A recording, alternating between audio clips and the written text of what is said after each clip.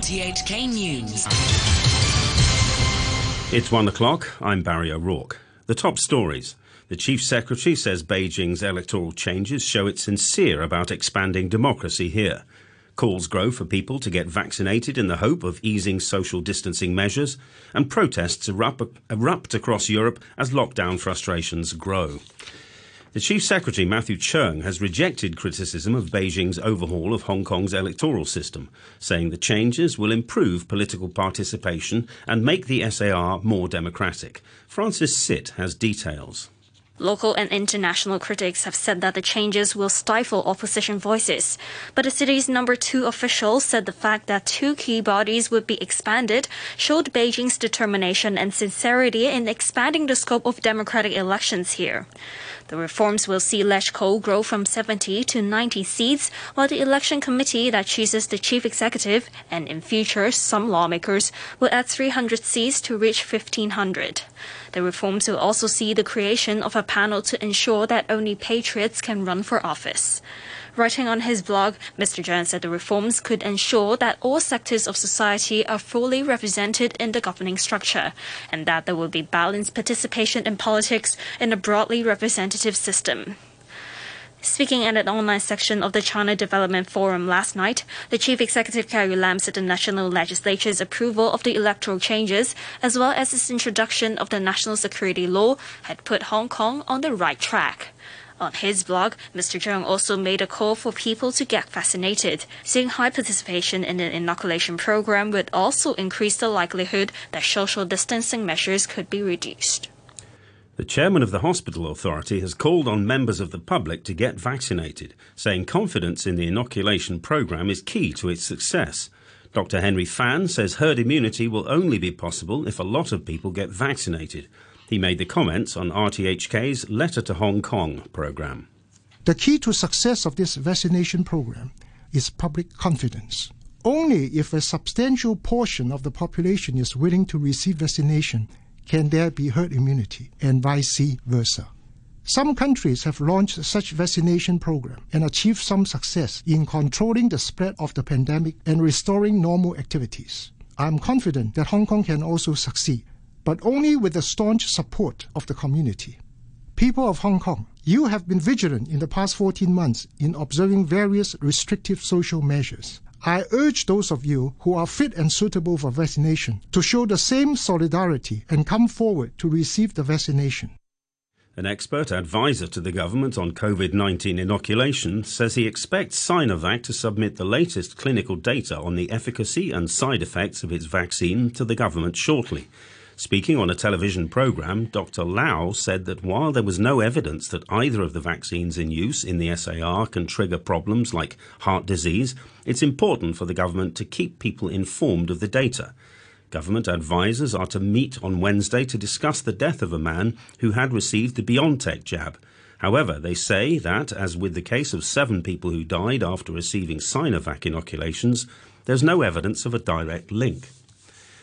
Tens of thousands of protesters have taken to the streets of Germany, Britain and other European countries to demand an end to the coronavirus restrictions. But many of the governments are seeking to tighten, not ease lockdowns, as the number of cases rise. The largest demonstration was in Kassel, in Germany, where Chancellor Angela Merkel is considering reimposing a lockdown. These protesters explain why they had taken to the streets. We are here in Kassel today because all the measures that are being taken here in Germany no longer serve the people. I consider coronavirus to be a serious disease, just like the flu. But to make a pandemic out of it, as we're experiencing now, with many restrictions on our basic rights, I don't think that is justified. In central London, dozens of people were arrested at a demonstration police said was larger than expected.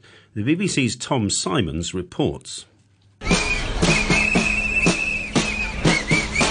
Thousands of tightly packed anti-lockdown protesters marched up Whitehall and down the Mall, more than the police had been expecting.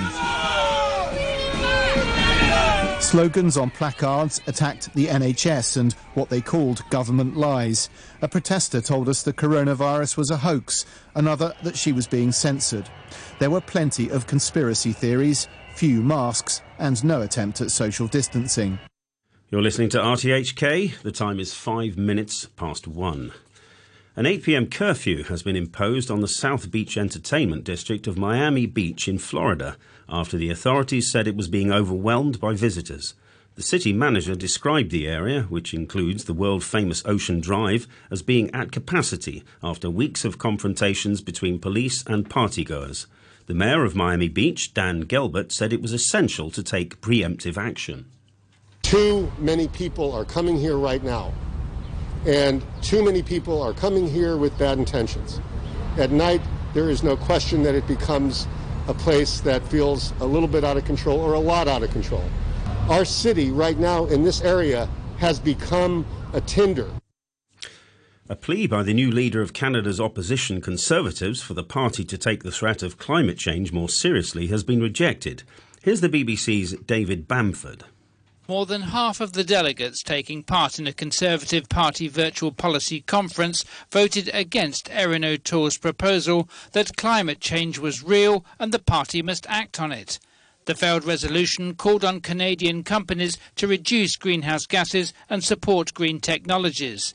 Mr O'Toole said Conservatives needed to change their stance if they're to stand any chance of ousting the Liberal minority government led by Justin Trudeau in a possible upcoming snap election. Canada is the world's fourth largest oil producer and one of the world's highest emitters of greenhouse gases on a per capita basis. Hundreds of Americans have gathered outside the Georgia state capitol in Atlanta in support of the Asian American community. The demonstration comes 4 days after the shootings of 6 Asian women at local massage parlors and a day after President Biden visited the city to encourage Americans to stand together against hate. The man charged with the murders has told police that an addiction to sex led him to violence.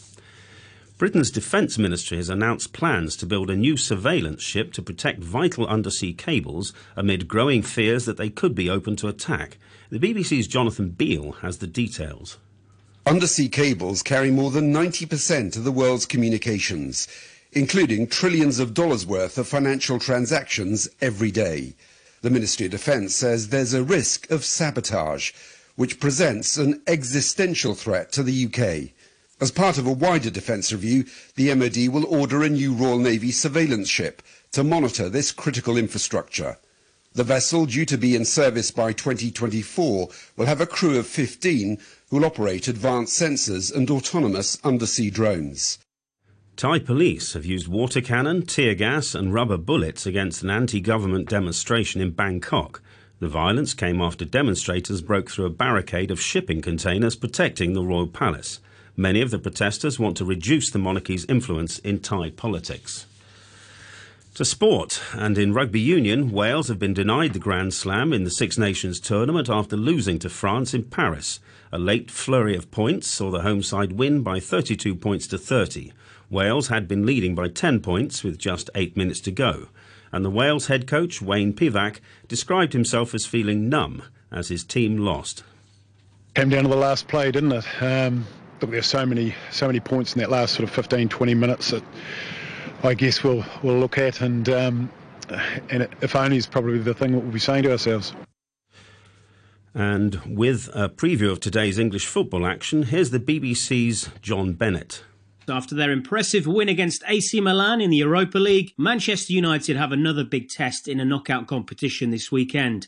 They take on Leicester City in the FA Cup quarter-finals in a game between the second and third place teams in the Premier League. Paul Pogba returned from injury to inspire United to victory at San Siro in Milan when he came on as a sub, and he could start at the King Power Stadium. Meanwhile, Leicester star man Jamie Vardy is looking to end a run of just 1 goal in 15 games.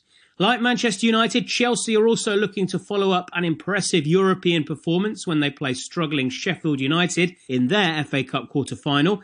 Elsewhere, there are Premier League games this weekend. Tottenham are desperate for a win against Aston Villa after a dreadful defeat to Arsenal, followed by crashing out of the Europa League. And high-flying West Ham take on an improving Arsenal side in a London derby.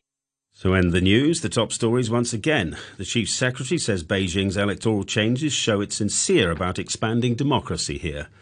Calls grow for people to get vaccinated in the hope of easing social distancing measures, and protests erupt across Europe as lockdown frustrations grow.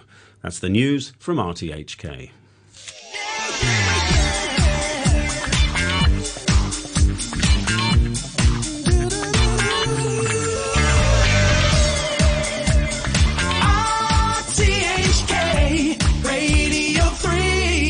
Ladies and gentlemen, this is a journey by DJ. A journey which along the way will bring to you new color, new dimension, new value, and a new experience.